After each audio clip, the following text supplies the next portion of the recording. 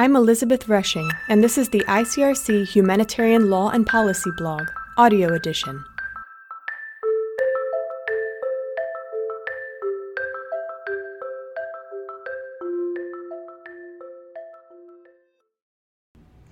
Foghorns of War: International Humanitarian Law and Information Operations During Armed Conflict.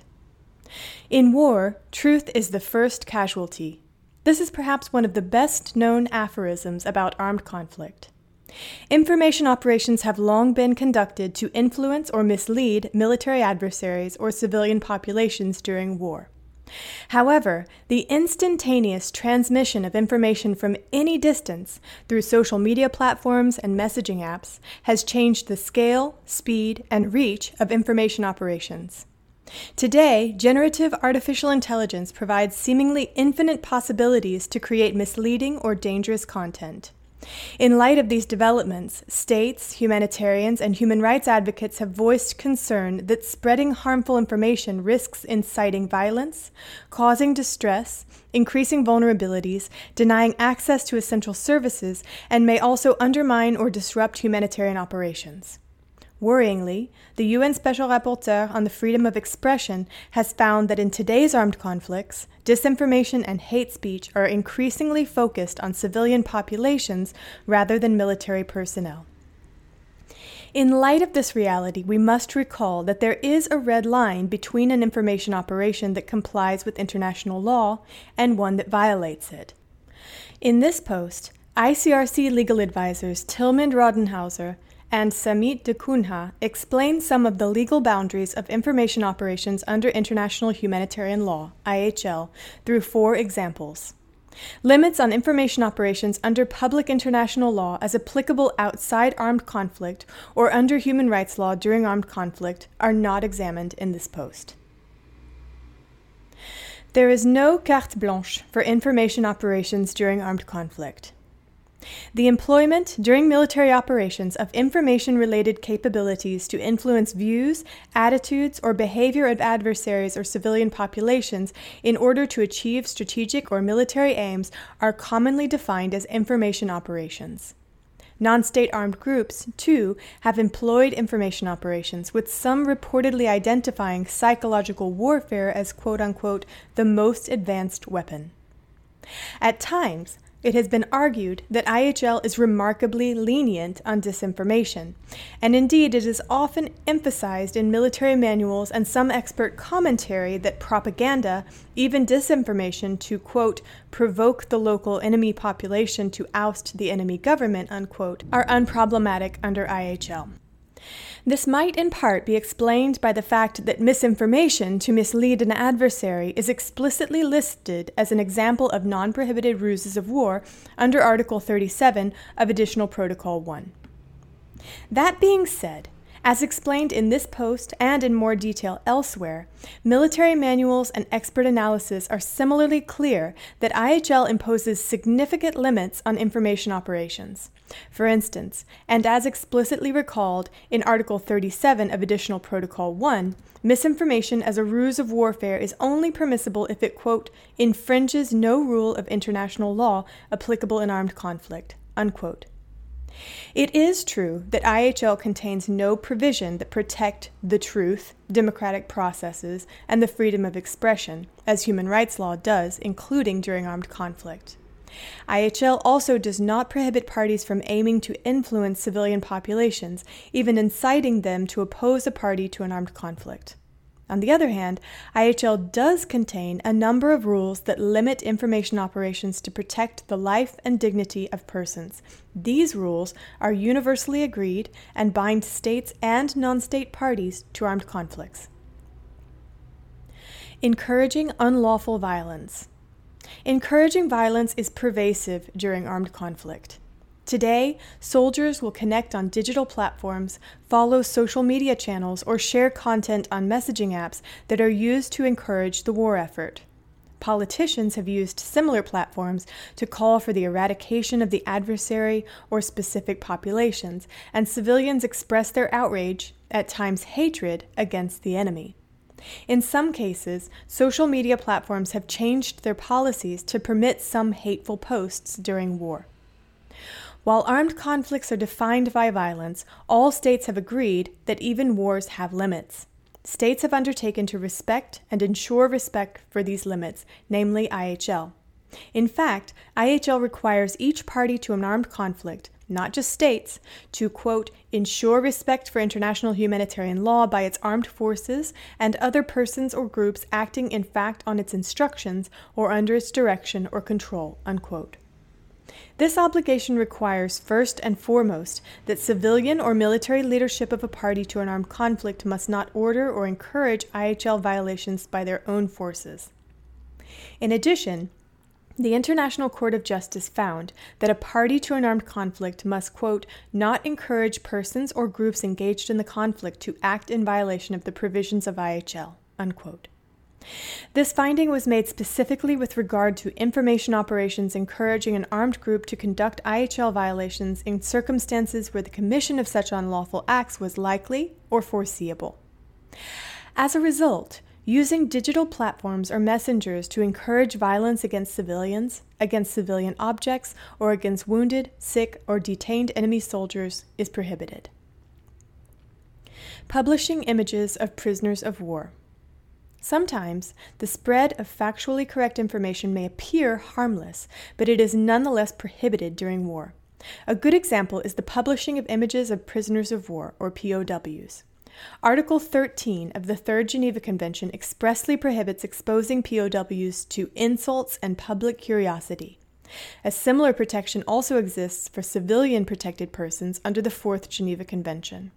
Indeed, exposing prisoners of war to insults and public curiosity was a practice at least as old as the ancient Roman Republic, where prisoners were subjected to degrading displays of Rome's supposed superiority. The drafters of the Third Geneva Convention, which was adopted long before the advent of modern communications technology, outlawed this practice against POWs.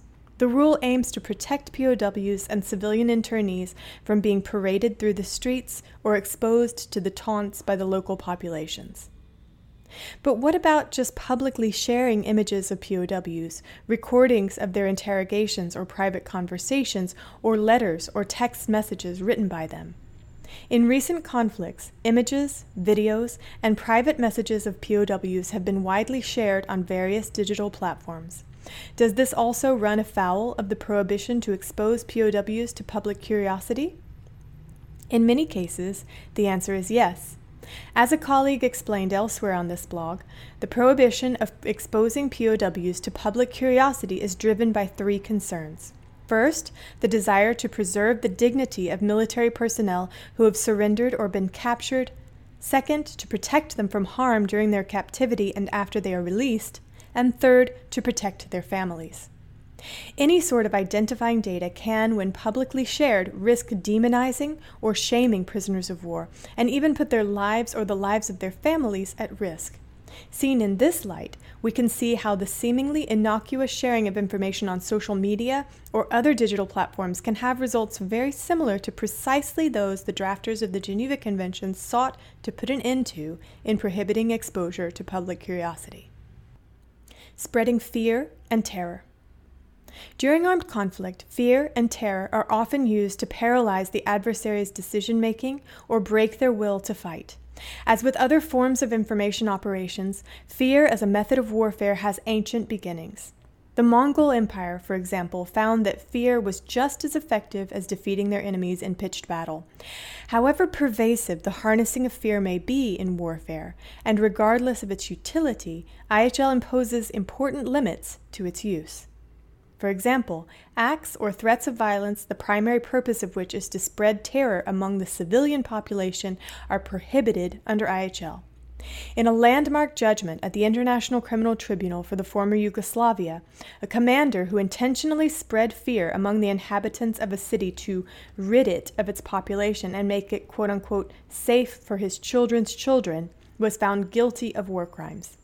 In the digital space, spreading fear and terror in this way is similarly prohibited. Take the example of hacking into communication networks to propagate false air raid alarms. Such cyber activities could be unlawful when they are designed to keep the inhabitants in a state of terror or to displace them. While IHL does not outright prohibit spreading fear among the armed forces of the adversary, it also imposes limits, threatening to kill, rape, torture, or ill-treat captured or wounded soldiers is a violation of IHL. Declaring that no quarter will be given to the adversary, meaning to conduct hostilities on the basis that no surrender will be accepted, is equally prohibited.